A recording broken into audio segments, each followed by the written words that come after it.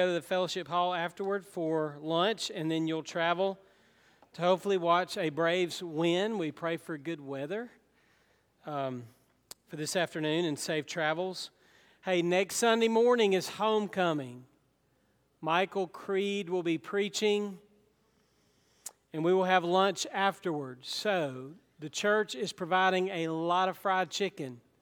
So don't forget that we need sides to accompany that and complement that so that we can all enjoy homecoming together. We will have no evening activities today because of the Labor Day holiday, nor next Sunday because of homecoming. So no youth, children, or adults tonight or the following week.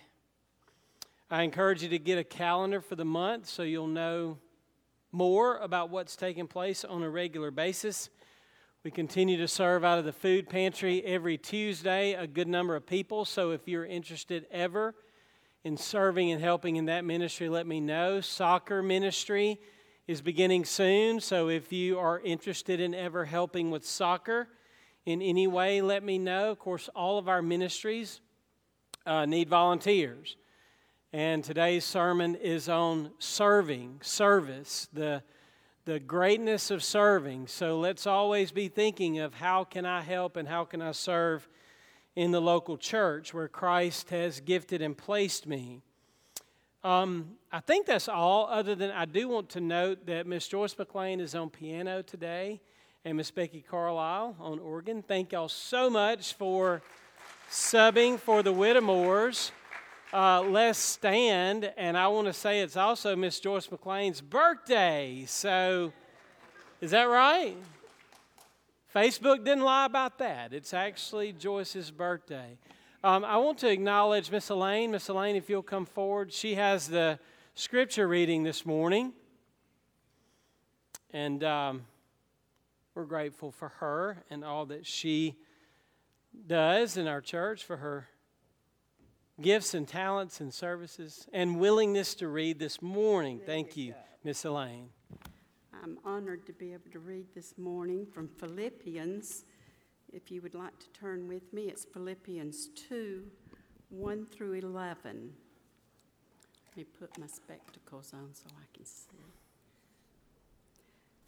Therefore, if there is any consolation in Christ, if any comfort of love, if any fellowship of the Spirit, if any affection of mercy, fulfill my joy by being like-minded, having the same love, being of one accord, of one mind.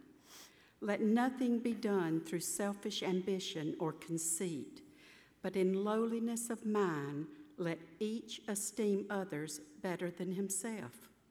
Let each of you look out not only for his own interests, but also for the interest of others. Let this mind be in you, which was also in Christ Jesus, who being in the form of God, did not consider it robbery to be equal with God, but made himself of no reputation, taking the form of a servant and coming in the likeness of man. And being found in appearance as a man, he humbled himself and became obedient to the point of death, even the death of the cross. Therefore, God also has highly exalted him and given him the name which is above every name, that at the name of Jesus every knee shall bow, of those in heaven and those on earth and of those under the earth, and that every tongue should confess that Jesus Christ is Lord, to the glory of God the Father.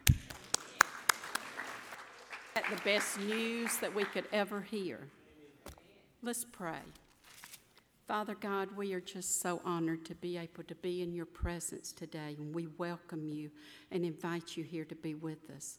We know that you are the one true God. We ask that you would that we would be able to put ourselves down and lift you up, that we would grow less as you grow more, that you would be with us in this service, that you would fill our hearts and minds with your Spirit, that we only listen to you, and that we would leave this place a better person because we have heard you speak to us directly. It's in Jesus' holy and blessed name that I pray. Amen.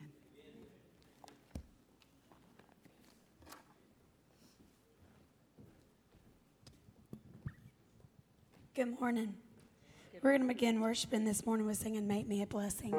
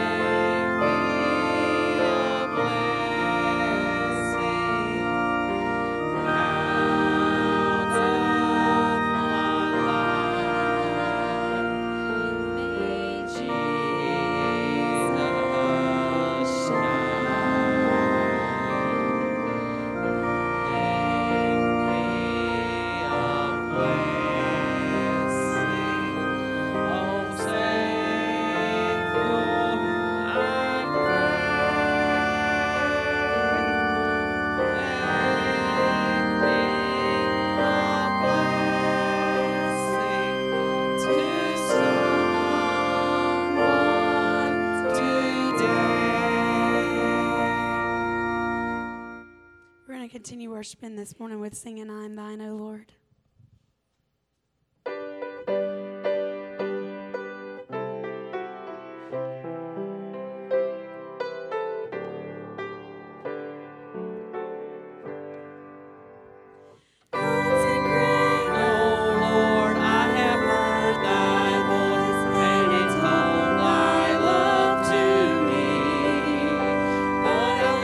To rise in the arms of faith and be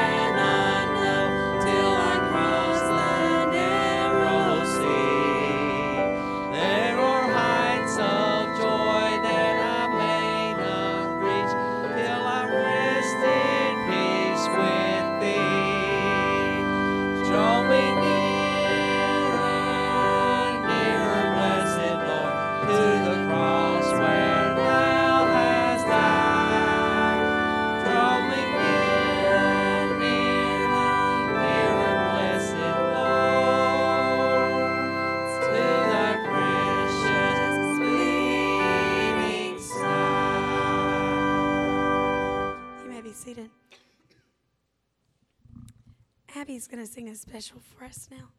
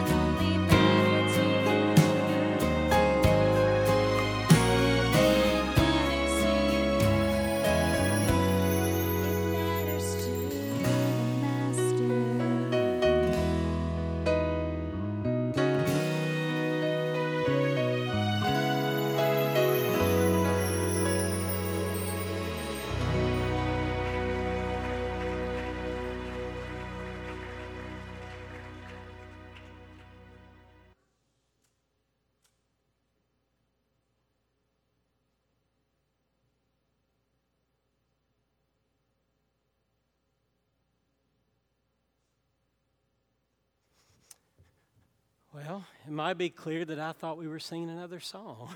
Maybe we're not. It's time to preach already, I assume.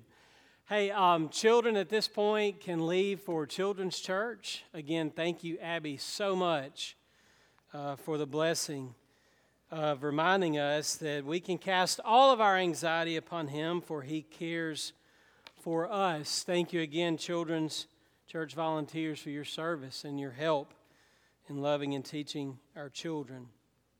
Hey, the rest of us turn to Luke chapter 22, verses 24 through 30. There is greatness in serving. There's greatness in serving. It's important for us to be confronted with today's text from Jesus because serving to us naturally doesn't feel that great. By nature, we would rather be served. I've been thinking recently about how it was when I first started learning to play tennis because my son Bennett has learned to play tennis, and I'm thinking about serving, not in church, in tennis. I always felt like serving was the hardest part. When I first started playing, I was disappointed to discover that you can't bounce it and serve. You have to toss it in the air. That's a lot harder. And not only that, but you can't just hit it anywhere. There's a smaller court, a smaller box that you have to get it into for it to count, for it to be in. Not only that, you're all by yourself. Even if you're playing doubles, it's you, and everybody's watching you toss the ball in the air. Any of you ever experienced that serving was hard? So I was tempted to call today's sermon, Improving Your Service. So maybe I'm doing that anyway. But I think by nature, we don't serve well. And today's text will show that, and I think that today's text will also show us some principles that if we will believe them and incorporate them into our lives and practice serving with these truths, that our service will improve. To continue the analogy, we are called to, with our first serve God. You got to get that first serve in. Serve Him. And then with your second serve others with what God has served to you. So let's read Luke 22, and I think the passage, it really speaks for itself. Luke 22:24. Now what's interesting, and it's not just interesting, it's crucial that we understand that this message on serving and servanthood comes right at the moment when Jesus has been showing them through His service the importance of communion. And you heard that last week. Bryson preached on the importance of communion with God and communion with one another. So let's pick up actually with where you stopped last week in verse 23. So they began to discuss among themselves which one of them it might be who was going to do this thing. What is this thing? It was to betray Christ. So they at that moment are talking about, in the midst of communion, in the midst of supper, in the midst of this sacred moment, which one of us is the worst? Who of us is going to do that? And then notice how the conversation shifts in verse 24. And then there arose also a dispute, an argument among them as to which one of them was regarded to be the greatest.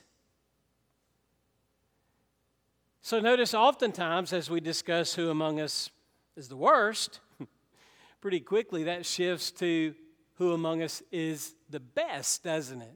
Those conversations tend to go together.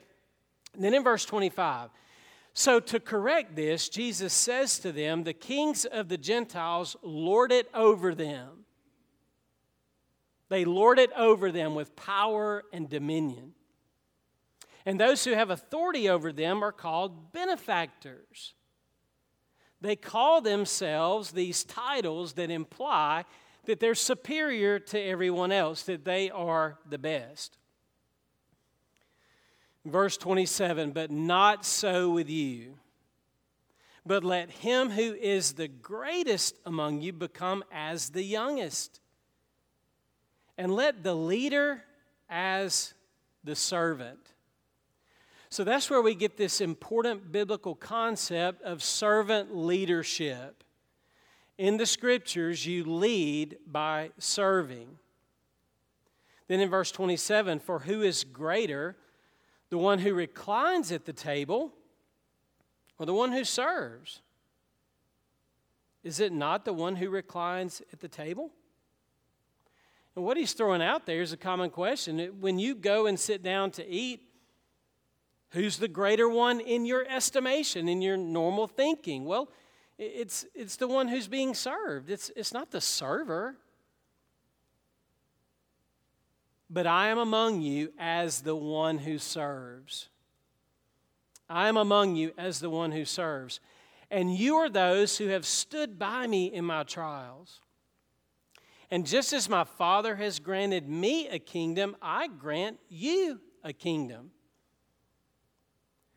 that you may eat and drink at my table in my kingdom, and you will sit on thrones judging the 12 tribes of Israel. We'll stop there. Father, we are so grateful for your love for us. We're grateful for all that you have given us. We pray today, Lord, that we would understand this word, that we would take it into our hearts and our minds so that not only would we know it and not only would we understand it, but that we would be able to put this radical teaching of Christ into practice in our own lives. Father, teach us this morning how to serve in your honor, in your name. Teach us this morning, Lord, how to serve others with practical and gracious and generous help. This doesn't come natural to us, and for that we need your grace. We need your words. Help us today, Father. Learn to serve you and understand the greatness of serving. In Christ's name we pray. Amen. When I was in college, I took a course in sociology, and in that course, the professor assigned us a book called Habits of the Heart. Now, this is in the mid-'80s. And in this book is illustrated how individualistic, how self-serving all of us are by nature, and while living for other people and living for God doesn't come naturally to us, but we rather need God's grace. This was a very interesting and helpful book, and I remember this comment that was made about a lady that they gave the name Sheila Larson to. Now, this is a made-up name. This is not her real name. Don't go home and Google Sheila Larson, or you're going to pull up this article, okay? She was a young nurse in reality, and this is what she said about her faith. She says, I believe in God. I'm not a religious fanatic. I can't remember the last time I went to church. My faith has carried me a long way. It's called Sheilaism. Sheilaism. Just my own little voice. I just try to love yourself and be gentle with yourself. You know, I guess take care of each other. I think that he, and I assume she means God by that, would want us to take care of each other. Now, what is Sheilaism? Well, I guess every one of us by nature have this brand of religion where it's us and it's our thoughts and it's our way. It's a self-serving mentality that I'll believe what I want to believe. I'll define religion how I want to define it. I'll define God and right and wrong by who I am. I exist to serve myself. And what we've got to understand is that because we are sinners, that is the ingrained fallen nature that you and I are born with. So that's why the teaching of Christ is so important in the midst of communion, in the midst of the Lord's Supper. So I see 5 truths this morning that we need to grasp and that we need to incorporate in our lives to first serve God and serve others with the greatness that God has called serving. So let me just say this from the very beginning. In order to be great, I must serve like Jesus. In order to be great, I must serve like Jesus. And I really believe that because all of us were created in the image of God and we've got this longing for the glory that we lost, all of us to some degree want to be great. All of us to some degree desire glory. I saw a guy the other day who had a shirt on, "I am the goat." Now, he's not claiming to be an animal. His shirt is saying that he is the greatest of all time. Have you ever heard discussion about who's the GOAT? Who's the greatest of all time? I wanted to go up to the guy and say, what are you the best at, you know? You don't look that great to me, but you're the GOAT, right? But I think all of us in our heart of hearts have this desire that God has given to us for greatness. But in order to be great, I must serve like Jesus. But to serve like Jesus, I've got to have a heart like Jesus. But to have a heart like Jesus, I need to be one with Jesus. I need to have communion with Jesus.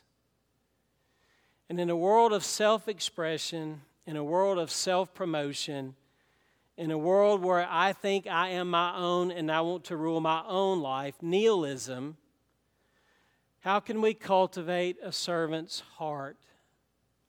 Okay, first I want us to see in this text, we need to recognize the need for a servant's heart. We need to recognize the need for a different kind of heart, a servant's heart. And the need is exposed in this passage because look here in verse 24. Can you imagine the audacity? Jesus is demonstrating to them through communion, through the Passover meal, that He is going to give His body for them. His blood is going to be shed for them. How in the world are they now arguing and fighting over which one of them's the greatest? That seems utterly ridiculous, doesn't it? The audacity of these guys. But then I become aware of my own heart, and you and I do this fairly easily all the time ourselves.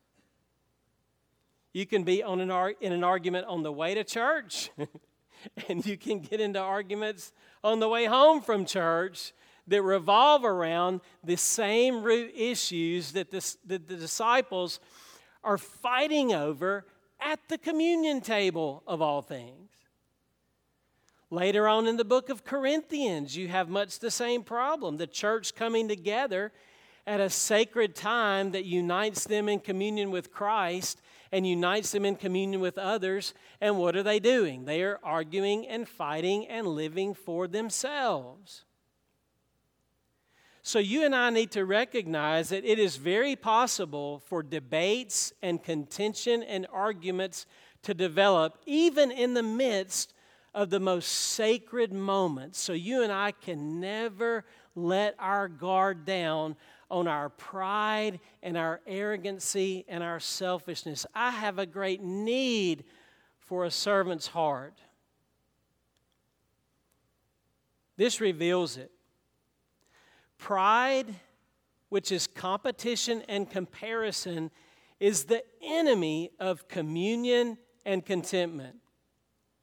Pride is the enemy of communion and contentment because of the competition and the comparison that it cultivates. It may seem amazing that this argument would arise during the Lord's Supper, but it is actually the state of natural man apart from God since the fall.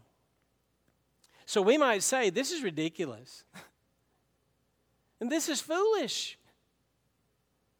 So why are they arguing and debating about who's the greatest? First of all, we would like to go up to these guys and say, listen, you're not that great.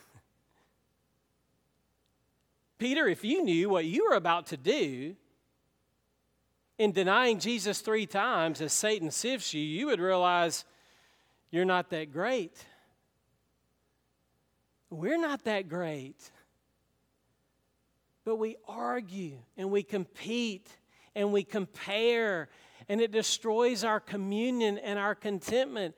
I've said this before, we might as all go to the edge of the Grand Canyon and see which one of us could jump the farthest from the edge.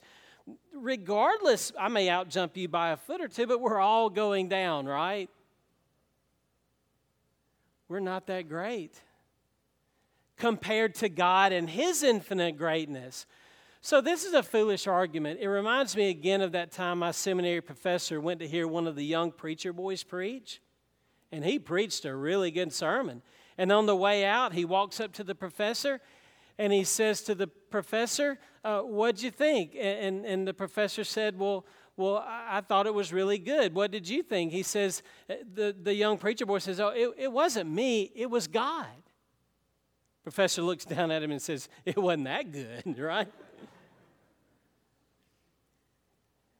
So this is a foolish argument because these disciples, like us, are sinners with no greatness or glory on their own apart from His grace. One of the things Luke indicates here is that this attitude of contentiousness had been there all along. Remember earlier they had an argument very similar to this about which one was the greatest. And what did Jesus do? He brought before them a little child. And He said, "This is the greatest in the kingdom of heaven." So they haven't learned this lesson. The other reason this is a foolish dispute and a foolish argument is that all true greatness is in Jesus. All true greatness is in Christ. And Jesus has repeatedly displayed His glory before them. They've seen His miracles. They've heard His words. They're sitting there literally as Jesus displays His grace and His gentleness. All of this should have led them to humility and repentance and faith and service. I'm just trying to drive home the fact that to serve like Jesus, you need a heart like Jesus. And to have a heart like Jesus, you need to see that we lack that heart and He has the servant's heart that we need. The closer we get to Jesus, the less pride we will have, for all true greatness is in Him, said James Boyce. This is a foolish argument. It's a sinful argument. It's destructive to the mission that Christ has set before them. And the mission He set before them and us is to be one. Father, make us one. To be unified in magnifying not our name, but who? His name.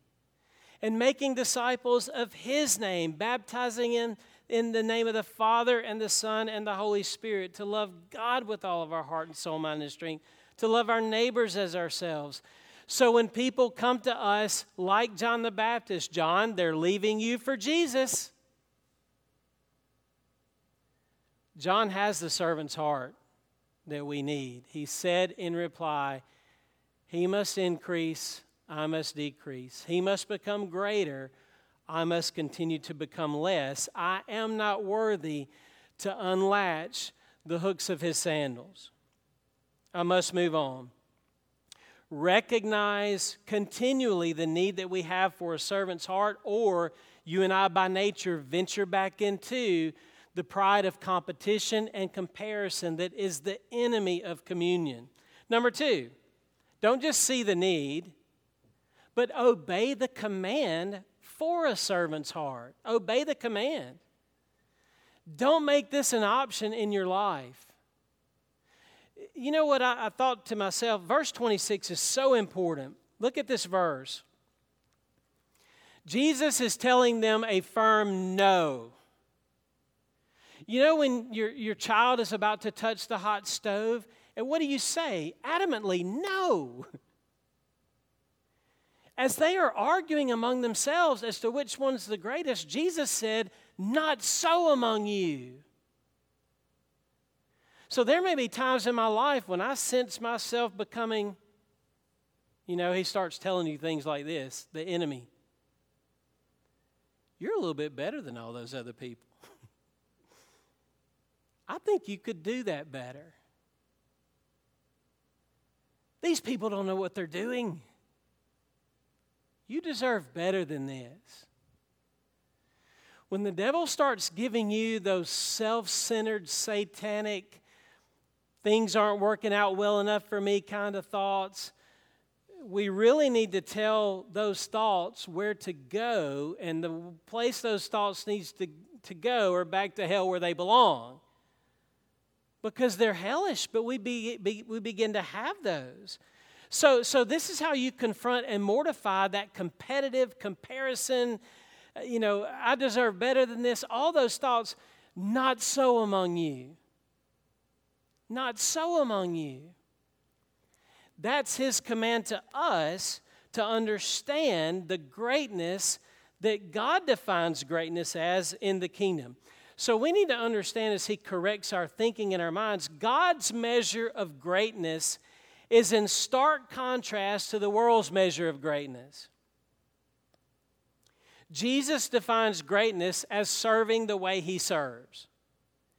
This is reality. This is the way God has designed life and the world to work. We are wrong to define greatness and success according to our man-made, man-centered categories. So let's test ourselves out for a minute. If one of my sons came to me and he said, Dad, I would really like to work in the school system, I might reply, man, you could be a principal. You could be the superintendent. And if he says, nah, Dad, I was thinking about being a janitor. What? Where's your ambition? Or if you had a son that said, I want to go into the restaurant business, I would say, man, you might make an owner or maybe a manager. He says, no, I want to be a waiter. A waiter? Where's your ambition? Or maybe you have a child that says, I want to serve in the church. And you say to them, wow, you might could be the pastor. He says, no, I thought I'd grow up to work in the nursery. What? Where's your ambition? Not that there's anything wrong with being the owner or the principal or the superintendent or certainly not the pastor. But notice what we do by nature when people want to choose the life of a missionary or a nursery worker.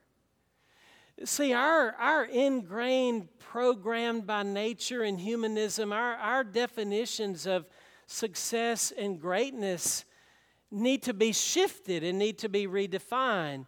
So do not assume that the greatest in God's kingdom is in the most powerful position of leadership. It's actually in the one who gives up his rights, like the youngest or the least. It's the one who is serving, not the one being served. It's the one who's serving tables. Do not let this world squeeze you into its mold. Well, how can I not let this world squeeze me into its mold? By giving yourself this command over and over, not so among you. Billy Graham was once asked in a seminary class as he was being questioned by these young guys, and after many years, the guy asked Dr. Graham, he says, Dr. Graham, how do you remain so humble, but you literally have preached to millions? There have been hundreds of thousands of people come to know Christ through your ministries. You've played golf and you've had one-on-one conversations with nearly every president that has been in place during your ministry. How do you stay so humble? And his reply was this: I don't have a choice. It is his command to be humble and broken and low before God and others. That, I think, is what Jesus is saying. Not so among you. So obey the command to maintain a servant's heart, but then that poses people like me a problem. Wait a second. By nature, if I don't have that kind of heart, how am I going to have that kind of heart? Well, look at number 3. Follow the example of Christ. Follow the example that he has put into place for a servant's heart. He doesn't just command a servant's heart, but he exemplifies and he embodies the servant's heart. And he's doing it right there before them as he serves them communion. So let's think through the example of Christ for just a second. There are powerful biblical examples Throughout the Old Testament, throughout the Scriptures, I thought of a couple, but I'm just going to cut to the chase and give us the supreme example of humility and service and greatness in the person of Christ and what He does at this table with His disciples. See, while they're arguing and complaining about who's the greatest, there's something that needs to be cleaned. And what needs to be cleaned? Their stinky, messy feet. No one has washed their feet. And in this particular culture, that was a needful, appropriate, and necessary thing to do. They didn't walk around every day with their Hokas on or their Nikes. So things got pretty nasty down there. And then Jesus, during the meal, gets up and He does something really incredible. He stoops down and offers the practical grace and serving, loving help of washing their feet. Even washing the feet of Judas, the betrayer. What an incredible example of loving, helpful service that in the kingdom of God is perfect greatness. Look at what He does. Using His resources, His love, His care to meet their needs. But there's an even more incredible act of service going on at that table that Bryson last week pointed out. He's ultimately pointing to the greater act of service and help that He is going to give Himself for their greatest need of forgiveness and transformation and rightness with God and righteousness before God and eternal life through the serving of Himself and his sacrificial atoning death through His shed blood and His broken body on the cross. That is actually the greatest example of servanthood and serving that you could ever find, and it is Christ giving Himself freely and incredibly out of love for us. And in Mark 10:45, when they were arguing along these same lines as to who's the greatest, He clearly said the Son of Man did not come to be served, but to serve and to give His life as a ransom for many. He didn't come to be served, but to serve and to give His life as a ransom for many. So the text for this particular point was this one. But I am among you as one who serves. You think that the greatest is the one who is in charge, but I am among you as one who serves. What's He drawing attention to? He's drawing attention to the fact that He, the greatest, the Creator, the Lord, the Sovereign, the Supreme One over the universe, through whom everything was made, when He became man and dwelt among us, how was His greatness expressed to humanity? Through loving, helpful acts like washing feet, but ultimately through the most needed act of dying as an atoning sacrifice for our sins. So Oswald Chambers, who wrote a book, My Utmost for His Highest, which is a good definition of what service is. It's our very best for His highest, our utmost for His highest. He said this: drudgery is the touchstone of character. The great hindrance to spiritual life is that we look for something big to do. But Jesus Himself, the Lord of the universe, took a towel. Jesus Himself, the Lord of the universe, took a towel. And not only did He take a towel, but He also took a cross. So when you see people in life helping in this type of way, how refreshing, how fitting it is with the gospel of Jesus Christ. Just in your day-to-day life, you come across these people. We have to order soccer shirts for our soccer ministry.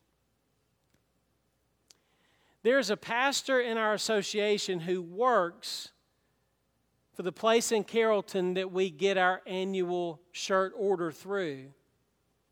I'll tell you who he is. It's Blake Duncan. He's a pastor in our association. He's a part-time pastor, and he works part-time at this store that's right beside the Green Tomato in Carrollton. I can't think of the name right now. It used to be Office Inc. It's something else now. Howard. Go Print. Absolutely. He's with me. Blake Duncan, in my phone calls and conversing back and forth over this confusing, difficult shirt order, he was so patient. He was so kind. He was so timely and professional. His tone of voice and his kindness. And I admit, at the beginning of my conversations with him, I didn't know who he was. But then later I realized who he was. And you know what my takeaway from my conversations with him in the business world, in the daily grind of doing a t-shirt order, my takeaway was, I would go hear that young guy preach. Because his daily service and his interaction with me was quite an example of someone who was very helpful and very Christ-like, just dealing with something as simple as t-shirts. So it doesn't have to be in a pulpit, though those are necessary. It can be the way you handle a towel or the way you handle a t-shirt. There are no small tasks and no small business in the kingdom of God. Well, then I've got a problem. I keep talking about the fact that I have a problem. It's the problem that all of us have, this we are curved in on ourselves. The fourth truth, if you still are with me, is for this all to happen, we must rely upon the power for a servant's heart. And God Himself will provide His power for us to cultivate a servant's heart. Rely on His power. Where do you get this? Well, if we are to follow His example, I want to point out verse 28. Verse 28 is a very interesting verse. Jesus is encouraging them, and they are going to fail and falter, but listen to what He says. You are those who have stood by me in my trials. Now, Jesus, as the suffering servant of God, faced many trials along the way from His enemies, but the ultimate trial, of course, was His trial and injustice and crucifixion. And He's saying to them, y'all have been with me the whole time. You've stuck beside me.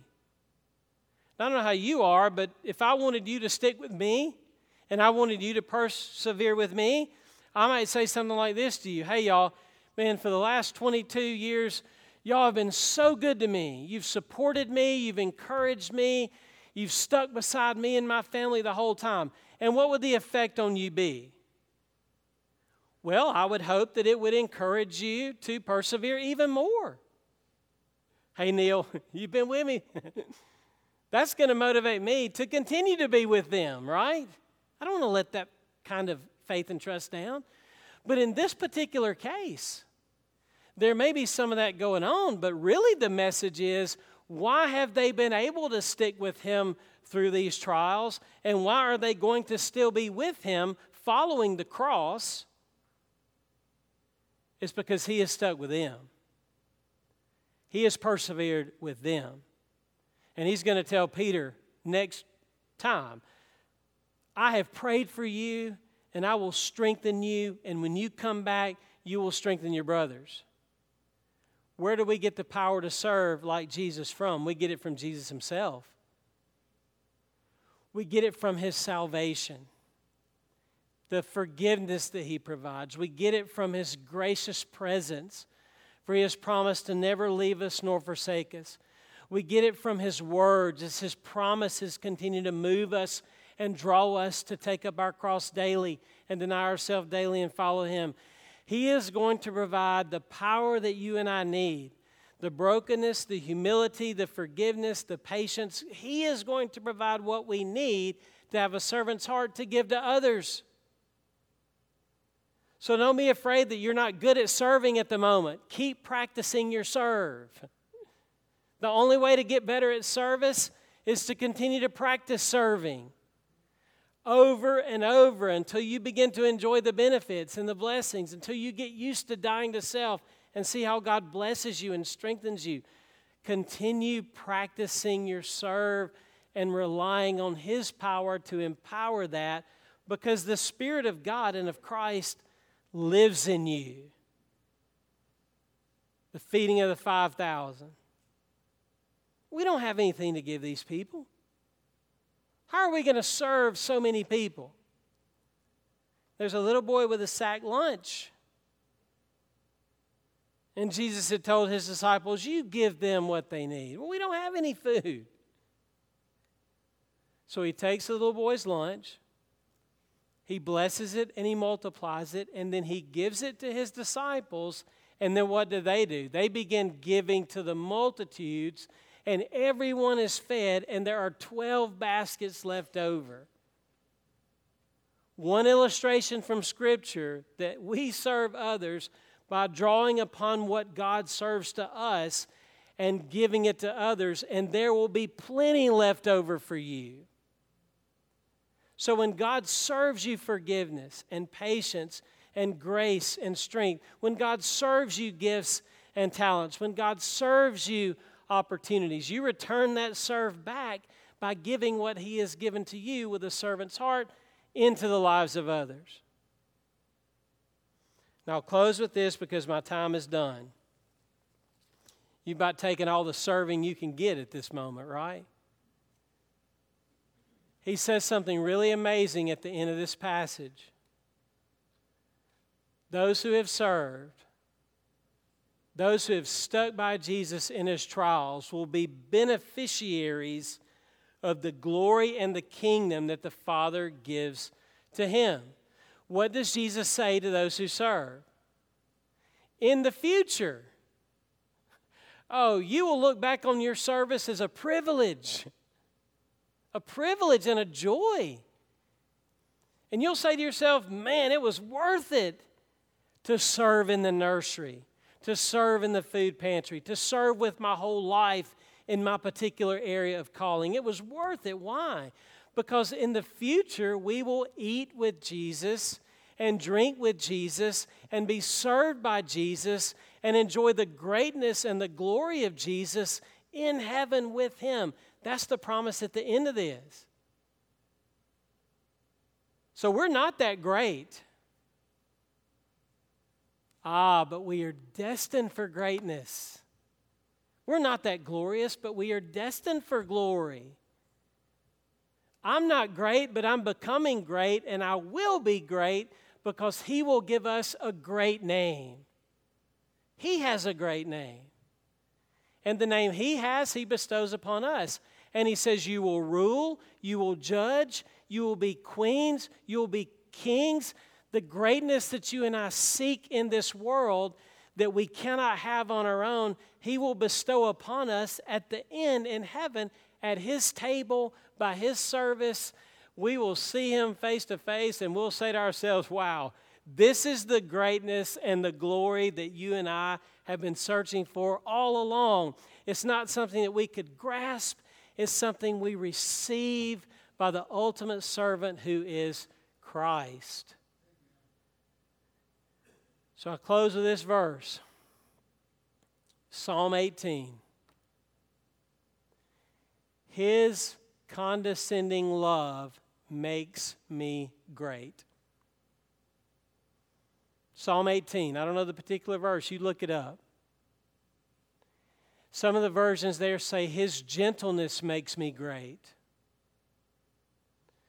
Your search for significance and meaning and importance and ambition has been given to you by God. But it's also been tainted by the world, the flesh, and the devil. but His condescending love through the cross and through the resurrection and all this that we hear about it in passages like Luke 22, His stooping love makes us great. His serving, His humility, His gentleness makes us great. That's the greatness of serving. And that's what you and I are called on to give. There'll be a basket left over for you as you feed the multitudes. And it'll be the new heaven and the new earth, nothing less. Nothing less. Father, thank you for the grace that gives us this word in Luke. You know that I need it because you know how snarky I can be. You know how selfish I can be.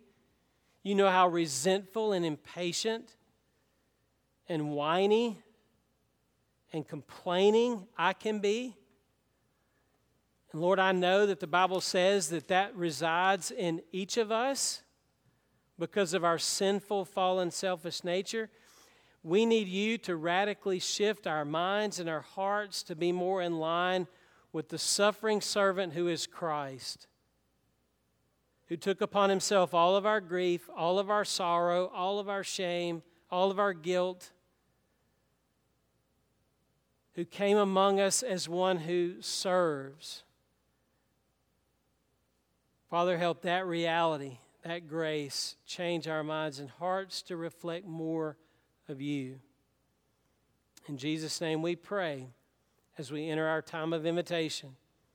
Amen. Amen. Let's stand and sing.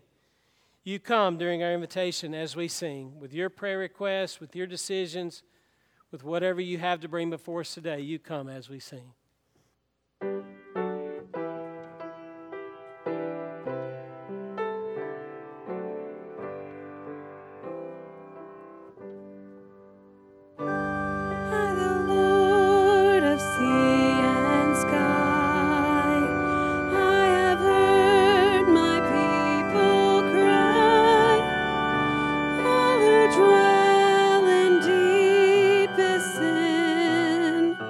My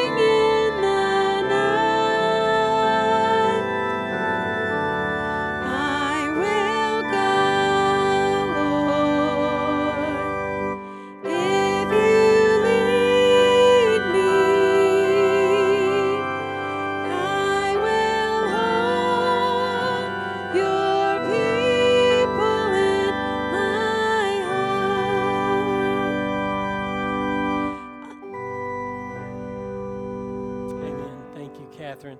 Hey, thank all of you so much for worshiping with us at Glenlock on Labor Day weekend. Hope God spoke and blessed during our time together. I have one special request that I'd like to ask prayer for. Please pray for the family of Jesse Reed. That's the son-in-law of Doug and Stacy Walker. His funeral is today at 5 at Brush Creek Park in Franklin. Just pray that God would move and graciously encourage them and comfort them during their time of loss. Any other special requests before we close our service? Pray for our youth as they go to the Braves game this afternoon. And next week is homecoming. So in case you missed the beginning, I would love to have you come out next week and have dinner, not on the grounds, but in the fellowship hall with us next Sunday. Catherine, would you close us, please? Let's sing the doxology together. Praise God from whom all blessings flow. Praise Him, all creatures here below. Praise Him above, ye heavenly host. Praise Father, Son, and Holy Ghost. Amen. We'll see y'all next week.